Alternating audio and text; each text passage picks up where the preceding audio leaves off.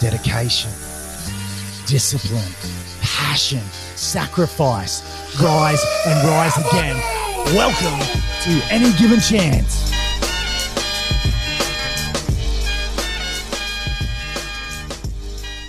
Lukey DITTMAN, my man, Lukey D, how are you? Welcome to the podcast, Any Given Chance, as all the listeners would know, or the new ones out there, finding stories of sacrifice and passion behind the scenes, what actually goes in to be able to achieve those goals and the success. Mate, your story for me is very motivating and inspiring because you do have to sacrifice a lot. But before we jump into that, let's just go into who you are. Professional jockey, you've had some time off in the middle there. You've won a premiership over here at the Gold Coast, along with once you completed your apprenticeship, you cleaned up another premiership there. And now just chasing that consistent dream back here when you're, how old are you? 29. 29, back in the game and looking to get some winners, basically. So, mate, if for everyone out there, just let them know, how you got into racing. Anyone who sort of knows your last name knows that your old boy was a gun. You can look up his record on Google and it's, this far along. So, I guess it was just thrust. You were there from day one, basically. It was like, I was sort of always around horses. I think both parents didn't want me to ride initially. My mum, more so than anyone, sort of saw the pitfalls, and obviously, like, this is a game of the top sort of 1 or 2%, really. Everyone knows them, and then the rest sort of struggle, and there's weight issues, there's falls, there's broken bones, there's everything. So she never really wanted me to be in it. But as a kid, I sort of grew up and watched the old boy, and I couldn't have a better mentor or a role model as a kid, and that's all I wanted. I just wanted to be a jockey. I didn't understand it. I didn't know how much hard work it took or the sacrifice you had to make to get into it, but that's all I wanted to be. I wanted to win the Melbourne Cup, I wanted to do this, I wanted to do that, and I wanted to win premierships. But I think the turning point was he sent me to New Zealand to get a bit of a feel for it, a couple of times on school holidays. Got the bug instantly, turned into a bit of shit at school at the same time, like that sort of 12, 13-year-old mark, and I was getting to the point where I was getting detentions and getting ready to get expelled, I think, if I was doing much more. And he basically said, listen, either sharpen up and go to school, or I'm going to ship you off to New Zealand, you can do your apprenticeship and jog on and be a rebellious 13-year-old Lo and behold, school. I said, good luck to you, ship me to New Zealand, and probably the best decision he ever made for me. It was tough. It was 12, 14-hour days. I was with a brilliant horseman called Alan Jones at the time, and he worked the arse off me. It was tough.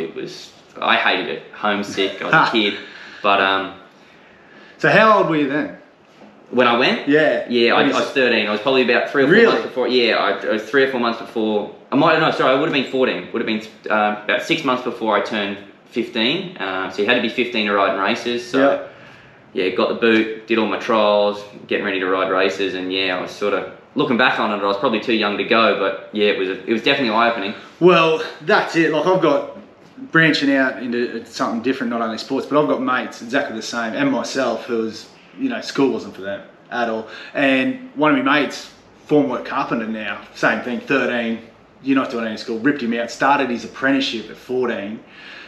He's running, building high rises by the time he's 20, and I'm talking like all the major buildings in there, the formwork, he's building 30-story things by the time he's 20, and people are like, how the hell is he going? So I see the opposite end of that, and people going to uni, they finish school, they go to uni, they get a HECS debt, and they come out and they're 30 with 100 grand debt, where if we're doing what we're doing, finishing now, hitting the ground running. It's each to their own. Like, I was never going to be a doctor or a lawyer. I just never had any aspirations to do it. So. And I've got mates that are still studying, like they want to be neurosurgeons or high-profile lawyers or barristers, whatever they want to be, and they're still studying, which is great. Like, they know what they want to do, but mate, if I was sitting behind a desk or in a classroom, I'd just I'd zone out. That's just not me. So off to there, ship back, and that's you're in racing. I guess you're still very young at the age when you come back, and very light. As we dive into the podcast, that's definitely something we're going to be talking about. You being such a bigger jockey and a tall jockey, controlling your weight and what you have to do. So, you come back from NZ, you've got the bug. Where do you go from there? So I come back, long story short, my mother got quite sick when I was young. She was on the coast at the time. I'd done all the trials and a couple of races in New Zealand, and the old boy decided to bring us back to Marianne Thexton on the coast, be close to the mother, and it worked out well. She had a big team of horses. She put me on. I was flying. Weight was up and down at that point, but I could ride light enough. Had the claim. I had a bit of luck. She was using me, and obviously it was good to be close to the family. Yeah. But it sort of bloomed from there, and then pushing 18, I think sort of the hormones kicked in, and my weight just skyrocketed from there. Yeah, right. I had to sort of pull the pin for a good 3 or 4 years. Hectic. So where'd you go? What'd you do for 3 or 4 years? I actually went to France to a bloke called Richard Gibson. They have the way that they run their apprenticeship system over there is a bit different. You only have to ride winners. You don't have to do a certain amount of time. So I could have gone over there, been a senior jockey, ridden heavier, all of that kind of thing. So I took the opportunity. I went, had a world of fun, riding in -14-degree weather. But it was brilliant. It was eye-opening. Wouldn't change it for the world, but it was just hard to try and get the ride, especially in a country where I couldn't speak French. I had an interpreter, and it was just a nightmare. So young, dumb. I was 18. I thought I knew everything. Yeah. It was just it worked out, but it didn't work out at the same time. From there, ended up in England under Luke Kamani. And I was trying to apply for a license there, but at the time you had to ride a Group 1 winner as a foreign jockey to hold a worker's permit, and being 18 and not having one, it was just impossible to get. Yeah. So, and then I just sort of, not lost the plot, but it just lost a bit of interest. Like, it was too hard to ride. The weight was getting up, it was cold, so I basically had a gap year, or a gap 3 or 4 years, and sort of worked in a real estate agent, wrote a bit of work, made a bunch of lifelong friends. I was living in Newmarket, living in London, like it was... Like you can imagine, I was 19, 20, 21, free, living in Europe, doing whatever I want. It was gold. But the lifestyle has to end, and the visa ran out, and I come home and sort of got the bug again. Yeah, right. So you come home, you're carrying a fair bit of weight after being able to ride a little bit heavier over there, back on the beautiful Gold Coast, and got the bug. How was the decision to go, all right, I'm really going to jump into this, I'm really going to have a go? Was it I'm either going to go be a real estate agent or get a job and do that, or I know what I'm doing in horse riding? Well, coming home, I think I was 21 when I came home, and it was never a thought, like, what are you going to do? Like, what are you going to do for the next 50 years? It was just like, get up, it was week to week, I was mucking around with my mates, I was having a good time. Like, you go to Spain on the weekend, you come back, blah, blah, blah. It was just, like, it's mental. So no one really, like, no one knew what they were doing next month, let alone what they were doing in 10 years' time. And I think coming home, and, like, the old boy gave me a kick up the arse. I was like, what are you doing with your life? Like, and he actually got me a job with a mate of his in an office, and, like, I lost about 2 weeks. I was like, oh, mate, not a chance.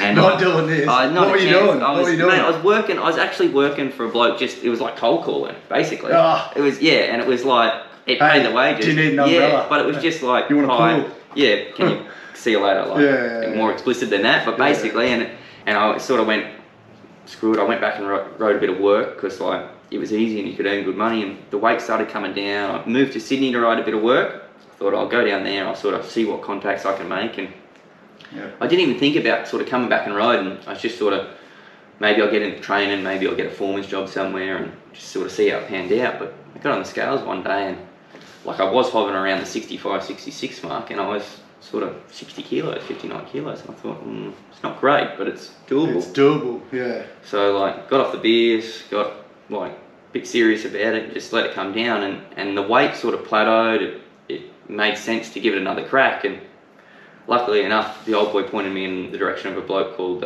Craig Ritchie, and he only had a small team at Warwick Farm, but he was willing to apprentice me, and from there I sort of got back into it, and it was a hard slog being in Sydney. Like, I went months without riding a winner, and I was just punching around, and it was just, you know, the boys down there. It's like, imagine being a 3 kilo kid trying to get a ride. It was just impossible. Not going to happen. But, so for everyone who's out there who doesn't know too much about racing, obviously Victoria and Sydney in Australia is basically the pinnacle, the high point. A lot of Group 1s, a lot of tough jockeys, and a lot of great trainers all set up base and camp there. Not to say that Queensland racing isn't standing out on its own at all, but you know, that's a lot harder ground to break into in town, especially in town. Yeah, it's just ridiculous. Like even the way, like, I was going 4 and 5 hours to Orange to have 2 or 3 rides, just because your top profile jockeys might not go out there, your top sort of 5 or 6, but you're still getting those 8, 9, 10 boys going out there to ride on a Tuesday or something, and it makes it trying tough. to get. So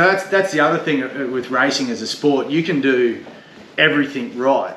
You can train your ass off, you can get your weight right, you can study all the form, you can understand the tracks, you can do everything, and then it all comes down, I think we were speaking about this before, to someone's decision, whether they like you or not. Basically, like, and obviously that's in any sport, but there's no ranking. Like, you don't, okay, I've beaten this bloke, so I definitely get to go here. Like, you could imagine if they brought that in. You got a jockey ranking system, because once again, going down a rabbit hole, horse racing doesn't stop. No. It's a 24 hour, day in, day out, every day of the year, 364. I think they have Christmas Day off, that's it. And if you have a week off, or even if you're injured or anything like that, you're back to square one. If you're not that top 1% who's built his name and got his name, and they're willing to risk you being unfit or anything like that, put you on the back of the horse, you're back to square one again. So how many times do you reckon you've had to hit reset and miss and go there? But it's and sometimes it's not even your choice. Like, everyone's got to have a break at some stage. Correct. Like everyone's got to have a holiday, and that's not even, like, you might have 2 or 3 weeks off, but it costs you maybe 2 months in the long run, because you miss all those horses coming through. But it's more so that, like, I've broken my neck, broke my back, I've had 3-6 months off here and there, and it's just like your weight balloons, you come back, it takes you 6 weeks to get fit, and then it takes you another 6 weeks to build up rides. Like, you go on the races with 1 or 2 rides, because, like, you ride and work with someone and he's the only person putting you on. You get 2 rides on a Saturday, and, like, you're trying to get back into it, your morale's low because you can't get rides, you can't get winners, and, like, it's a mad cycle. It's not like you just come back in and people think, oh, you go on holiday, you come back and you get 8 rides on a Saturday.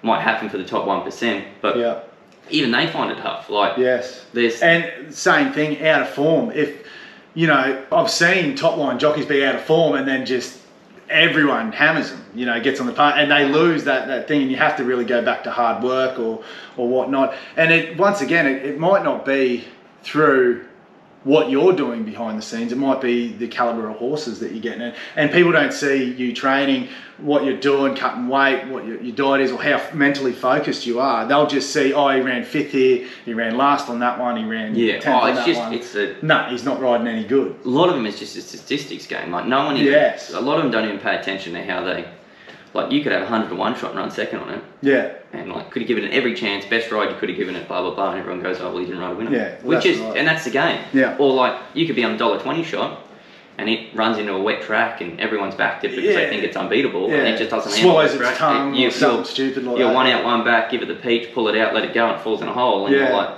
well, like you said, swallows its tongue, it bleeds. Like, I've got sprays on Twitter for horses breaking down. Yeah. How's that? Social media has brought ability for nuffers, absolute fucking nuffers, to get in contact with you. It's so hard these days, isn't it? And, like, I've said it before on one of the podcasts, like, Wiggo and the boys, they've shown me some of the messages that they actually cop, and you're just like, what stage are you at in your life, mate, to be able to do that? So I guess that's another thing that you have to put aside, you have to get out of your head. You can't read into the comments, you can't read into what's going on. You just have to know that, what your plan and focus is. It's actually, I take it a little bit differently to most people. Like, if I've had a really bad day, I'll get on there and read them, because they actually cheer me up. Really? Yeah, because, like, I don't care. It doesn't worry me. Like, like, I've had death threats on there. I've had this, that. Like, go get it. Like, you're a butcher, blah blah blah. But that comes with the territory. Yeah. And I find it funny. Like, especially, I remember one day I went and rode 4 winners over the road here, and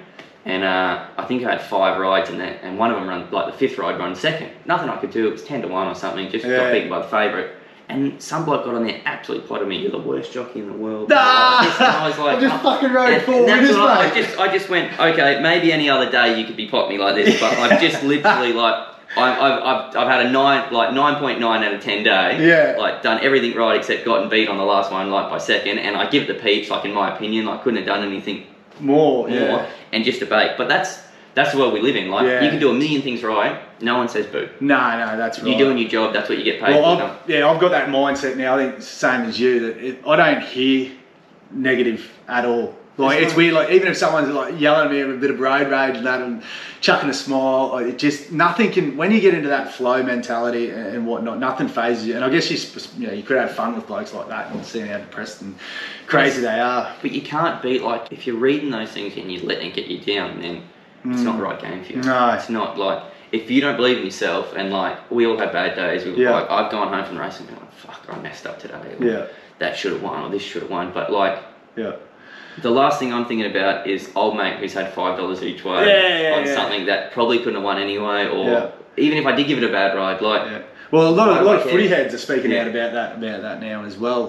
Pappenhausen was one going, oh, mate, I don't care if I didn't score this week. I'm trying to win. Like, I'm trying to win. Like, people, and that's the worst part is people think like, because you don't win on them, like, instead of it just not being good enough or something going wrong, whatever it might be, it's always, if you didn't win, you pulled it up. Yeah, but I guess that has been a stigma from 1960s to 1980s racing, where it was so easy. But that's not just racing. Everyone look at cricket. But look at footy game, the whole thing, like, you go back, like, even I was reading a thing, I think, on the White Sox in the World Series in, like, 1912 or something, like, 8 of them through the game. Yeah. Like, that's going back 100 years. Yeah, like, does that, kidding? No. Like, it happens, don't get me wrong, it happens, but it's not, we're not pulling horses up in maiden races on a Wednesday because you've had $10 on them. That's right. Like, it just doesn't happen. And especially with your mentality, like, you don't do this and you don't sacrifice what you got to sacrifice to ride losers or not to be the best at what you want to do. You're not doing this, from me knowing you throughout the time, your focus and your dedication to cut weight each week isn't to just get a payday. No. It's not okay, I need $1,000 that I need a certain amount of rides. You want to go for Group 1. You could have gone another way with your career and your life, which would have been a lot more comfortable, a lot more not as challenging with your weight. Obviously, this wasn't the easy path by any means, and you're not out there to lose. Like, most of my mates who are jockeys are fucking some of the most competitive people I've ever met. But you have to. You can't, like, don't get me wrong, the money's insane, the lifestyle's insane, like, wouldn't change it for the world, but, mate, like, we're doing this podcast, I'm putting a sweatsuit on in an hour's time, I'm going for a 2-hour run, and then when I get home, I'm getting in a hot bath, and I'm sitting in it for 2 hours, and that's before I even think about having, like, a cup of tea for dinner. Yeah, so let's jump into that. Let's go. You've been to New Zealand, you've got the bug, you've come back, you've got a bit of work down there, you've moved home. What goals did you set for yourself when you were back in straight away?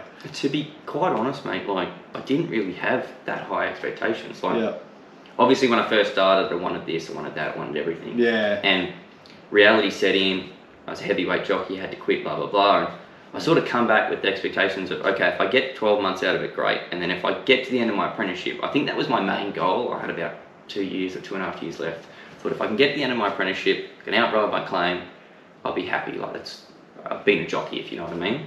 And I kind of got there, and like, I was successful at it, and the weight was holding out, and I just kept doing what I was doing and having a bit of luck and riding winners, and it worked out. But then, I don't know, for whatever reason happened, weight got up again, made it a bit hard. Come back to the coast to ride, and that was my next goal, was just to ride a premiership at the Gold Coast. Like, as a senior jockey, I was happy being like #1 here, and that was the goal. And that was very hard with who's King of the Coast? Dan Griffin. Yeah, that would have been it's like trying to get a halfback spot when Jonathan Thurston's playing. Like, to steal one off him, or surfing. It's trying to Andy Irons stealing a surfing premiership of Kelly Slater. You know, same thing. Like, if you had a horse going around the Gold Coast, like, you wouldn't even pick it up. You're the first person you'd ring would be Griffo. Yeah, and understandable. He just won every race going around. And it was hard, and I give him a good competition, and like, I think I nicked one off him, but like, he's had 9 or 10 of them. Like, But how good is it to be able, in the middle of that glory that he was passing to go, Lee, I got one pinch from you, one, mate. Pinch one, but like, I was happy to pinch one. Yeah.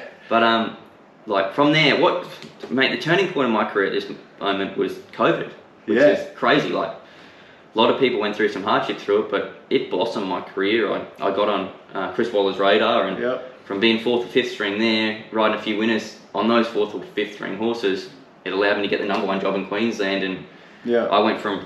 Because with COVID, you were forced to divvy up our areas in racing, wasn't it? So you had to use those local trainer jockeys, and if your horse was there, that was you. So they forced you. So the Brisbane boys stayed in Brisbane, and the Gold Coast boys stayed in the Gold Coast. And and you're able to show, hey, look, this is what I've got. This is how I can. This is what I can do. I know the ins and outs and whatnot. Really, so I suppose I've seen that in your career. I remember watching, 5 years ago or something like that. After you probably nicked that premiership off Buffet, you're always getting 60 kilo rides. You never see you on anything sort of under you. It's always sitting around that 60. And now, once you picked up these wars, I'm seeing you at 56. I'm seeing you try and get down even under, which is hectic for your body. So for the listeners out there, how tall are you? About 6 foot. So about 60. He's about the same height as me. We'll get a photo after this and put it up as well. So for everyone out there listening, I weigh in at about 97 kilos. Just walking around happy. When I'm fit and running or doing any sort of athlete sort of thing, I'm 91. So you're actually, if you walk around at 60, what's that? 37 kilos lighter than me. 37. Mate, that's huge. That's ridiculous, to be honest with you. And well, let's go into it. How do you manage that? Like, if you're sitting around 60, what's your training schedule like? It changes every day. It changes every month. That's the worst part. Like, say 6 months ago, I was training heavy. I was running all the time. I was doing what I needed to do. Like, I was always active, always doing something, like counting calories, going nuts. And I found I was almost doing too much. Like, I was getting heavier. Not that I'm ever a big bloke going to bulk up, but like just I suppose your body could. An extra kilo of muscle is theoretically like, that's an extra hour and a half I've got to sit in a bath to lose it. Like, so about a month ago, I just went, nah, I'm pulling up, I'm doing what I need to do, as little as I need to do, and just letting it come down and reset itself. And I'll probably do that for another month or so, see how it plateaus itself, and then get back into it. Probably won't train just as hard, but Well, how does that affect your ability on the horse? Because a lot of people think, once again, you sit on the back of the horse, you hold on. You don't. By the end of the race, you're blowing. It's like a 60-second high intensity. Oh, I guarantee you could get any professional athlete in the world and put them on the back of a racehorse if you could replicate that in a safe manner, and that they wouldn't be able to stand. Like, it's weird. Like, I could go out and ride, when I'm rock hard fit, I could go out and ride 100 horses straight and not blow a candle out. Whereas go for a jog and I'd knock up after sort of 5 or 10k. It's different. They're using different muscles.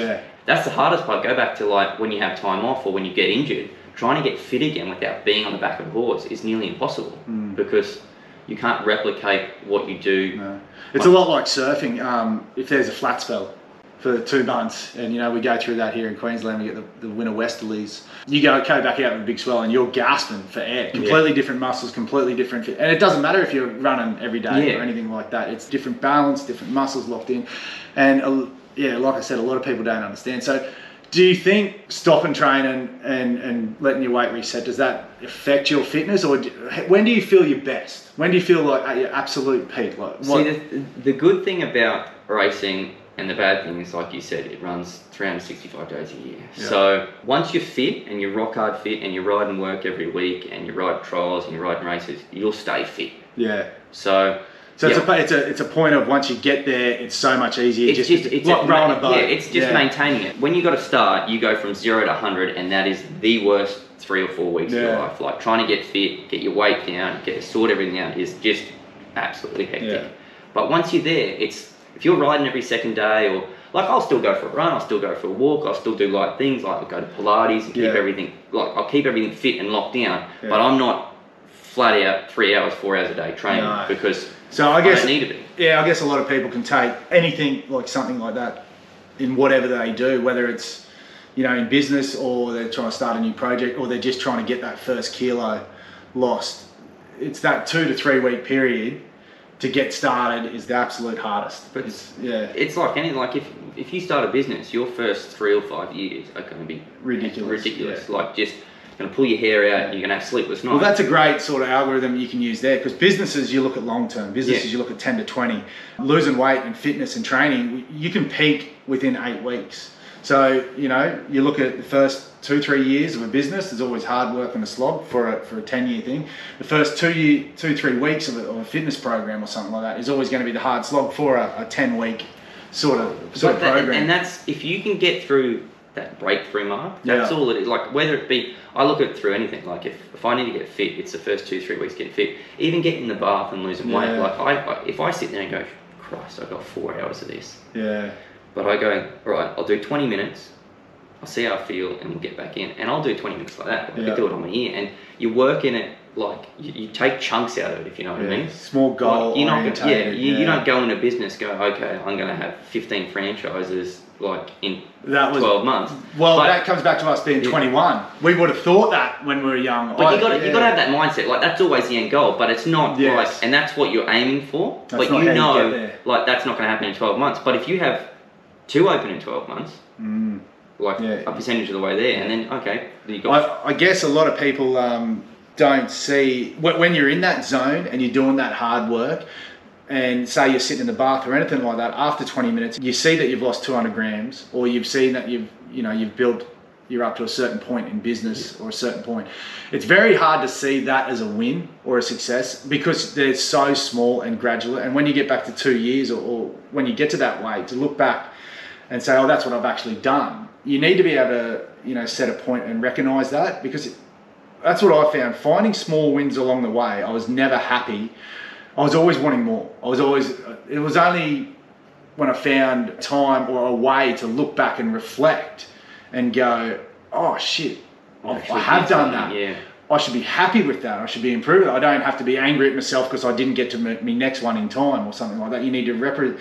And I mean, it's always good to have drive and go forward and whatnot, but you need to be able to, like you said, if you're cutting weight, you need to be able to look back and go, all right, I've got a kilo done. This isn't going to be so hard. I've only got 3 to go. I've got that one done. But it's always just a mindset. Like your body can pretty much take anything. Like that's what I found. Your body will do whatever you want it to do. It's your mind that won't. Yeah. Like if you get in there and you're half-assed about something and you go, well, I got 3 to lose, and you do a kilo and you go, I feel like shit, I'm going to get out, I'll pull a pin. Like easy. Your body will sit in there and do 8 kilos. Yeah. Like you might be on death's door, but you'll do it. You'll fucking not do a problem. It. Yeah. It's this that you got to get through. That's right. And it's like anything. Like as long as you got to want to do it, as in to the point where it means more to you than anything. Like I know that's hard to say about cutting weight or not eating or something, but the end goal is like, what do you want? You want to ride that Group 1 winner. You want to be successful in the company you've done. You want to get down to a certain weight, whatever it is. Like if you want it bad enough, you'll get it. Yeah. Doesn't matter like what comes in front, or what steps in front of you. Like weight's been my biggest issue from day dot. But people were saying that I wouldn't last past 18. People were then saying I wouldn't last past 25. Now, like, even my old boy goes, Christ, like, I didn't even think he'd get to 30. And, like, I'm 2 months away from 30. And chasing down the best part of your career. I've never, like, you asked me 10 years ago, would I be stable jockey for the leading, like, in Queensland for the leading trainer in Australia? Like, I'd be like, mate, I'd love to be, but, like, seriously? How am I like, that's the goal, but, like, and I look back on it and I go, like it's been a dream, if you know what I mean. Like, but every step of your way has basically built up to this point. Exactly, and you need the opportunity. Don't get me wrong, you need the opportunity. You definitely need luck, but in saying that, like you make your own luck. That's right. Like you didn't pass up on the opportunity. No, you didn't. You got the opportunity and you took it with both hands. And you see a lot of that in rugby league as well. You know, you might only get one shot at the top game, and you're in, or the next guy's up. Like sometimes too, it's at the misfortune of someone else. But that's just the world we live in. Like someone gets hurt or someone gets suspended or whatever. Especially in sports. As good as it is to be a nice guy in sport and be good, but you got to have that ruthless mentality. You have to have that fucking. And it's not like it's not personal by any means. Parent, you're not like he's my best mate. Fucking participation medal, by the way. I ride with some of my best mates, and like they've taken good rides off me, and it's not. Like we've always got an expression: "There's no friends on the grass." So mate, same thing. I played against some of my best mates, and mate, I think me and Mooney, Jason Moon, were playing a game against each other. I think I was playing for Mackay Cutters, and he was Wynnum Seagulls there in the Queensland Cup. And parents are sitting next beside each other in the stands, and we've come together in a tackle, and Mooney's dropped an elbow and done something like that, and me and him holding each other like that. Going, the parents are like looking at each other going, what are these boys? But I know exactly, it's crossed the white line, it's professional sports, it's into it. Yeah, so you're balancing out now, you rock hard fit when you get there, but how hard is cutting weight for you? Let's dive into that. Do you find it easy now that you've got a routine, or is it something that you've got to go, I have to do this every day? Well, you've got to watch it. See, like I look at some boys and their mentality is 24/7. Like they're 100% watching what they're eating, training every day, and I get that, and I to a degree I am like that, but I need to have that like cheat meal, if you know what I mean. Like I need to be able to go for dinner with my mates, or take the missus out once a week, or whatever it might be, and just to reset. Not have that anxiety of what you're doing. And I'd much rather, if let's say I go out on a Sunday night and I wake up and I'm 60.5 or 61 kilos, but I'm happy. Whereas if I looked after it and didn't go out on that night, I might wake up 59.5. Like it's only a kilo, but that's massive in our sport. Whereas I'd rather put through the extra pain on the Tuesday night to take that kilo off, knowing, okay, I've reset, I've had a good time, blah, blah, blah. I did what I wanted to do, rather than you're depressed all week because you're like, well, like, I missed out on that. I missed out on that. I'm not riding for 4 days, but I can't go see my mates because like I can't eat anything, or I can't. Like, not that I'd ever have a massive blowout. Not sitting there like gorging yourself or having 400 beers. Do you have times that you just want to go, let me at it? Plenty of times, but like there's always a way to have a cheat meal without actually having.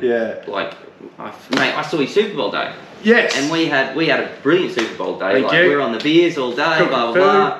Like food and everything, but like the boys are picking out on you on all your brisket and that, and I had a couple of slices, unreal. But like they're all drinking beers and chipping away, whereas I might have had a vodka soda or something like that. Correct. And it's just no one notices. But it's like if I have 15 beers, I'm 200 kilos. That's right. If I have 8 or 9 vodka sodas, like you're just recycling. I'm going to put on half a kilo because it's basically just water and diuretic. Little thing. So I guess understanding the food that you're eating would be huge for you. Understanding what is high caloric foods, what's low caloric foods. A lot of people, like you said, track, and something that I did, being an athlete, becoming a fat fuck, I had to learn reset again, because my whole rugby league career was eat, get bigger, get bigger, steak, bang, bang. And then when I stopped playing, I still had that mentality of bang, eat, because you're not doing the training. No, I was like, we were training. Picture this: a semi-professional rugby league player chasing the dream of the NRL. Of course, we were still working as a renderer, 5 days a week. So I'm burning 2,000 calories through the day. Then I'm training 5 times a week and playing on weekends. Didn't matter what you ate. We couldn't eat enough food. And there was times where coaches and that were telling us, just have 6 beers after a game, please. Like of the biggest, baddest caloric food, just so you could keep that weight on. Because as the season progresses in rugby league, you do all your hard work in the beginning season. It's basically just about trying to stay alive. By the end of it, you got injuries, you're losing weight, you can't gain weight during the season or anything like that. So I had that mentality after rugby league and blew out, and I really had to reset and learn. I knew I always had that mentality in me I knew I could get back there. I knew what I had to do to get back there. So I sort of had a front foot on, understanding what was coming. But everything I was fed 10 years ago and everything I thought I knew about food, I've found out I don't do one single thing of it anymore. Not one single. I find out that, counting calories isn't the be all or end all. It's about, and it's a different lifestyle. Like you're saying back then, like having 6 beers after a game to keep weight on. Like I get it because like it's so high in carbs and whatever it might be. But it's just the work you're doing is completely different. Completely different. So on a day-to-day basis now, I make only 1 meal a day. But I'll eat, big red steaks and brisket, as you know, which is has a lot of energy, high caloric food, and I try and run on fats for fuel rather than carbs and whatnot, because I find that the carbohydrates or the small meals, like you said, you can go get Macca's, and you're full for 20 minutes, and then you're resetting. So what sort of foods do you eat to prolong that? Because obviously you're not, do you do 1 meal, 2 meals a day, or do you do 6 little ones? This is where it's hard in regards to like any other sort of professional sport, because I've been to dietitians, I've been to like footy players or whoever it might be, and they're like, everyone's got a different system. Correct. Right? Let's have 6 meals a day or small meals, or have 1 meal. But our problem is, like, it doesn't matter how many meals you have a day or what you eat. Like, there might become 2 or 3 days where I can't eat. Like, just simply because I've got to ride light. Yeah. So, like, it ruins, you might have 6 meals a day on Monday, small ones, 6 meals a day on Tuesday, Wednesday, and then all of a sudden, like, I'm as light as I can be without cutting weight. Yeah. And all of a sudden I've got, I can't take any more because I've still got 3 kilos to go. Yeah. So just might not eat. So that's the hardest part. But I found, like, it's common sense. Like, you don't have to be a rocket scientist to realise that if you have fish and salad, it's going to be easier to process, easier to get off your body, easier for your body to stay fueled for longer than having something like a Macca's or eating anything that's deep fried, or Yeah. if you know what I mean. Like, you don't have to be a nutritionist No. or study food to understand it. Like, well, that's what I find with people because I obviously do a low carb sort of lifestyle now, and I find my body absolutely purrs on it. But just replacing a bun with a lettuce leaf is a difference between 200 calories and 5 calories, and your body, like you said, can turn it, process it, and move it on. But even like I found too that when I can eat, back in the day when I was a kid, I'd be like, I'd not eat shit, but I'd be like, okay, I'll go for dinner and I'll have pasta. Yes. And it'd be healthy enough pasta, but you realise, like, it's just full of carbs, it takes a week to get off you, like, it just sits. Whereas I go, well, like, I can eat what I want and I'm hungry, why don't I go have as much fish as I want? Or I'll go out and I'll have steak and some greens, because like half that size of steak will fill me up. Like, I'll look at it and go, oh, that won't do anything. I'll get halfway through it and be like, oh shit, like, I'm full. I'm done. Like, your eyes are always bigger than your belly, if you know what I mean. And as long as you're eating stuff that you know is healthy and in my world, like, that I can get off. And what I mean by that is, if I drink a litre of beer or a litre of water, they're exactly the same weight. Exactly. Stand on the scales, put on the same weight, but I can get water off like that. I'll get water off in 3 hours. It'll just flush straight through. If I drink a beer, it'll sit on me for 2 days. And it's a weird concept to sort of get around, but your body just retains it and holds onto it. It's like anything with salt in it, it's the same concept. Yeah, that's exactly right. So man, like, I guess understanding foods and like you said, it's not rocket science for everyone out there, but just trying to ditch that fast food mentality, and Uber Eats and all that. Fuck people up, man, because it is just now an access to shit. Like, I jump on there sometimes when I haven't cooked for a night. I try and find something that will sit well with me. And there's nothing. You can't get anything on there that's, you know, fresh, healthy, or unless you go down and sit down, like you said, get steak and beans and all that. And I think people out there who are battling with their weight need to understand that, you know, a lot of preparation goes into this, and that you need to understand the foods and cooking at home and not staying at home, but understanding, you know, programming what you're going to do at home rather than just going, oh, let's get this, let's get that, let's get this. It's just, and it takes some time to get used to. Like, I'm lucky I've got a girl now that loves cooking and she's good at it. Like, so we'll go, like last night, she's like, what do you want? I was like, let's have fish and greens. And she cooked fish and greens and it was brilliant. But like, it's just, and I get it because I'm not a cooker. How's your body? You run well off that though? You run well off these foods? You feel good? So I had, yesterday I had a coffee in the morning, I had a little like steak wrap, like steak wrap for breakfast, and I didn't eat all night till we had fish and broccoli and a couple of greens. And I got up this morning. I probably won't eat today. Depending on what I cut. Like, I might go for a run this afternoon, or I finish with you, and I might have a coffee. And that probably gets me through today. Have you looked into this? Have you looked into what cutting does to your body?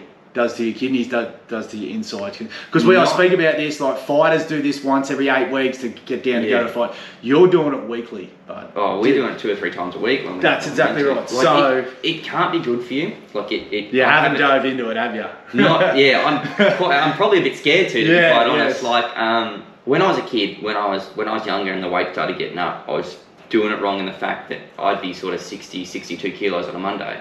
And I was trying to ride 52 kilos on a Saturday. Like, I was cutting 8 and 10 kilos a week, and doing that, and like, I remember I was sitting in bars, and I'm like, if I go under here, I can just drown myself, like, just like that, just like that's, and talk about, like, your body will do anything as long as your mind will get you through it. Like, I was at the brink of, it was just too much. Like, whereas now, like, I could probably get lighter if I desperately need to. But I couldn't sustain it, if you know what I mean. Like, my problem is, I could probably, if I had to ride 54 or 55 or something, I'd get there, but I'd kill myself to get there, and then it'd just bounce, and then it'd just be a headache to, like, I couldn't do it 3, 4, 5 weeks.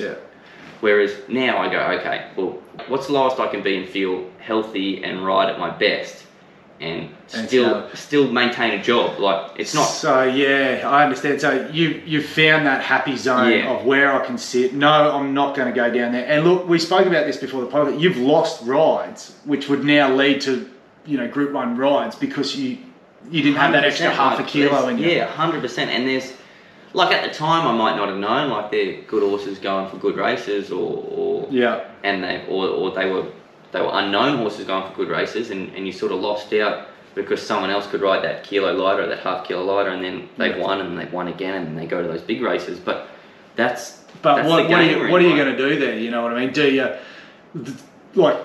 you make a decision to for 8 weeks go, all right, I can ride at 54, I'm going to give it everything, and then none of those horses come along, and then you rinse and repeat, now you're back up to 60, and you haven't found that. It's that happy medium, the fact that, okay, let's say I thought it was the next far lap, and I got down there, and it ran terrible, and then I realised, okay, maybe we were all wrong here, and I've cooked myself, and then we're midway through Carnival, and instead of my weight hovering around 59, 60, I'm 63, and I can't even ride my old minimum, let alone what I was trying to ride, and then it cooks you in the long run. So my career, I've got a couple of mates that ride now and they're like, oh, just do it, like it's Carnival, get lighter and that, and the way I look at it, it's longevity. Like I know I'm not going to ride till I'm 50 or 55, like the sort of average career of your jockey. But if I can get to 40, where I should have got to 30 or 35, it's 5 years or 10 years extra that I should have got. I might miss out on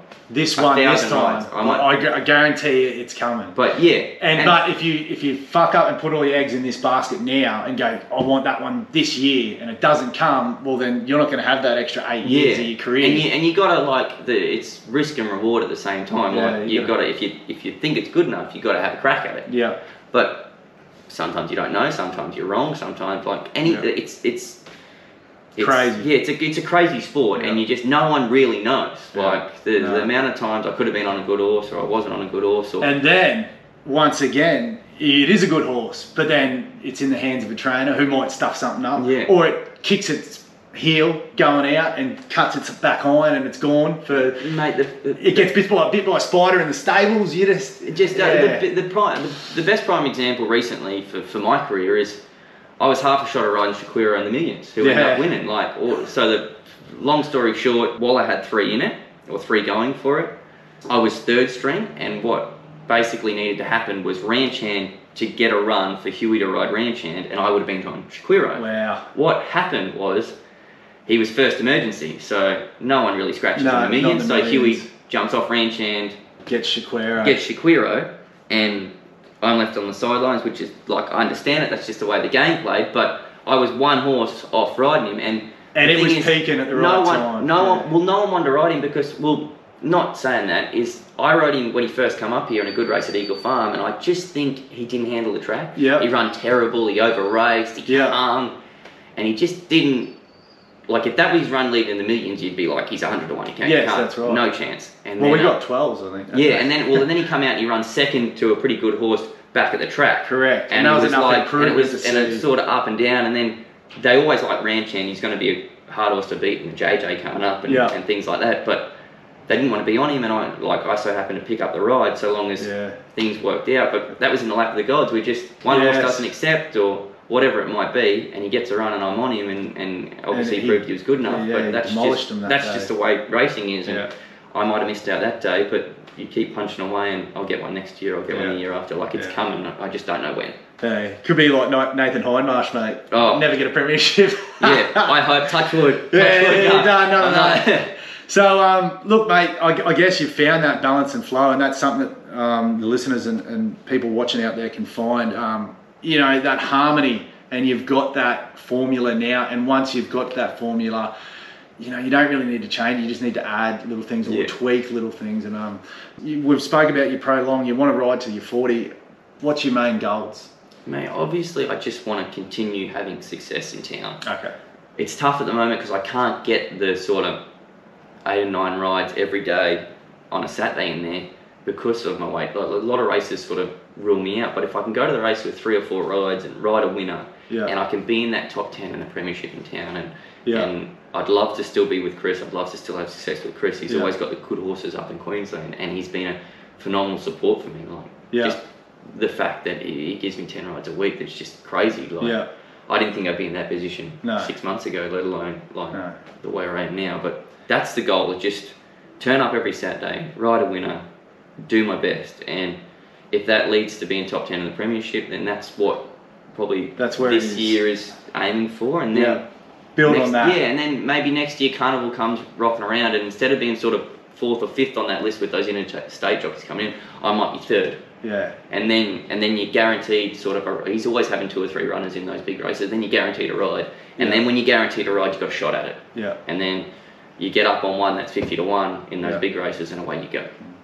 All right, last thing I guess we want to touch on is something that people don't know. I talk about this a lot, is what's pre-race preparation, especially for a big day or a metro meet. Like, do you switch on? Do you do form? Do you understand the horses? Do you check the track? Like, what goes through your mind? Like, for me, for a game, I'd zone out, I'd earphones in, I'd picture the game of how I wanted it to play and how I wanted it to turn out. Or even surfing, going for a surf in some good swell, I'll look at the banks and I'll picture where I want to be and how I want to attack it. How do you attack a big day? Like, do you get nervous? What's it like, the energy in the room, in the sheds? Is it weird? Or? It's weird. Like, I find it, I don't want to sort of downplay it at all, but we do this day in and day out every day, if you know what I mean. Like, don't get me wrong, you go to a Group 1 or you go to a big meeting, you go, and as soon as you get on track, you understand, like, it's buzzing, there's atmosphere. And talking about getting nervous, yes, you do. Like, you walk out for those Group 1 races and it doesn't matter, like, you're on a $1.20 shot or you're on a 100 to 1 shot. Like, you're all there chasing that Group 1 glory, and the butterflies kick in. And for me, I find that, you talk to owners, you do whatever you do for every other race, when you've done your form, you know the horse backwards, this, that, and the other. You get on its back, and I find as soon as I get on its back and I get over its neck and I go to the gates, it's like any other race. You're done. And the fact that you've done your preparation, you do, like, I say to myself, I do this fucking every day, day in and day out. Yeah. I'm good at it. I ride winners. It's just another race. They're just faster horses. Yeah. That's the only difference. They're just faster horses. And all your job is to give it the best run possible. Yeah. Is to not get in its fucking way, basically. And if you can come out and you can settle it and you know, okay, I've got a favourite in front of me, or I've got 100 to 1 shot in front of me. Can you see that as you ride? Do you know? Oh, you have to. Colours? Yeah, I have. So you do your form, and like, you're going around every day, so you know who's on what, or especially those big races. Like, you watch those big races coming from Sydney and that, like, you know if you got a Humidor in front of you, or if you got Eduardo in front of you, or whatever it might be. And like, there's a big difference between having those horses in front of you that you know might take you into the race, than having something that's going to stop. This thing's going to stop. Got beaten in a listed race by 30 lengths last start. Now all of a sudden it's stepping up to a Group 1, and you're like, well, it's going backwards at the half mile, and the last thing you want to do is be up its bum. Like, you've got to do your form, because you've got to know.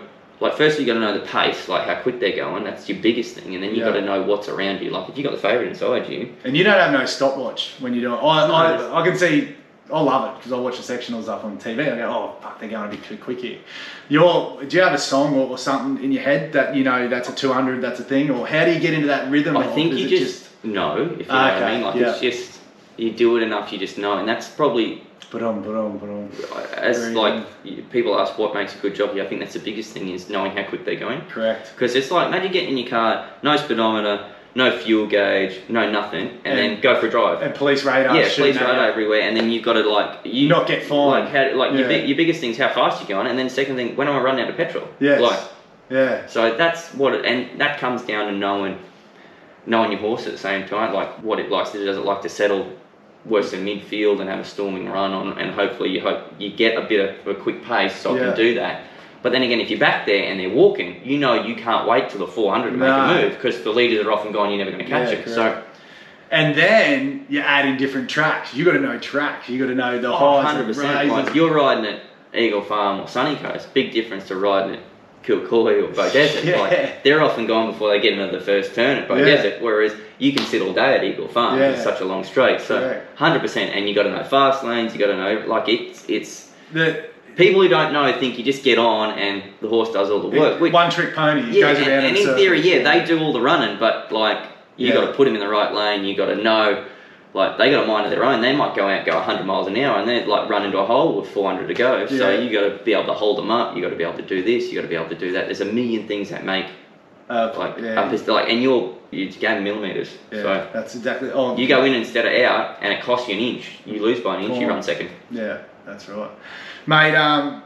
It's been sensational to get to know what goes in behind the scenes. I want to come back. I want to come back and do this again in 6 months, in a year, and see where we're at. I'd love to, mate. I'd absolutely love to. Be under it. But so for everyone out there, you can sort of get across and keep following Lukey's career as he grows. His social medias are It's DITTMAN23 on Insta and Twitter, and yeah, just Luke DITTMAN on Facebook. Do you spray some people on Twitter? Are you going to respond if Mate, if it's funny enough, I'll respond. Yeah. I'm not a big, like, if you respond to one, you respond to others. Like, I remember, I probably haven't. I remember one time a bloke absolutely hammered me, like completely hammered me, and it was one of the better sprays I've got on Twitter. Yeah. And I just replied, I was like, just out of curiosity, what have you done?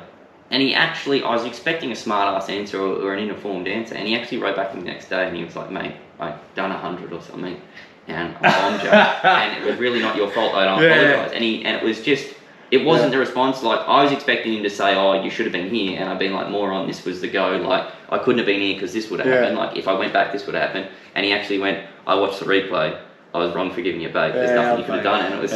So keep it light, keep it entertaining, and Lukey will respond on your Twitters. But like I said, you've stepped up your game on there as well. You can see all his upcoming rides. He's on his story and whatnot, and you know, really jumping behind this bloke, because I think over the next 2-3 years up here, if you can keep getting those rides, and like you said, keep progressing, mate, you know, tick those boxes, and we'll have one big night when you get that. 100%, that's the plan. You better be there. Yeah, cheers, my man. Thank you. Thank you.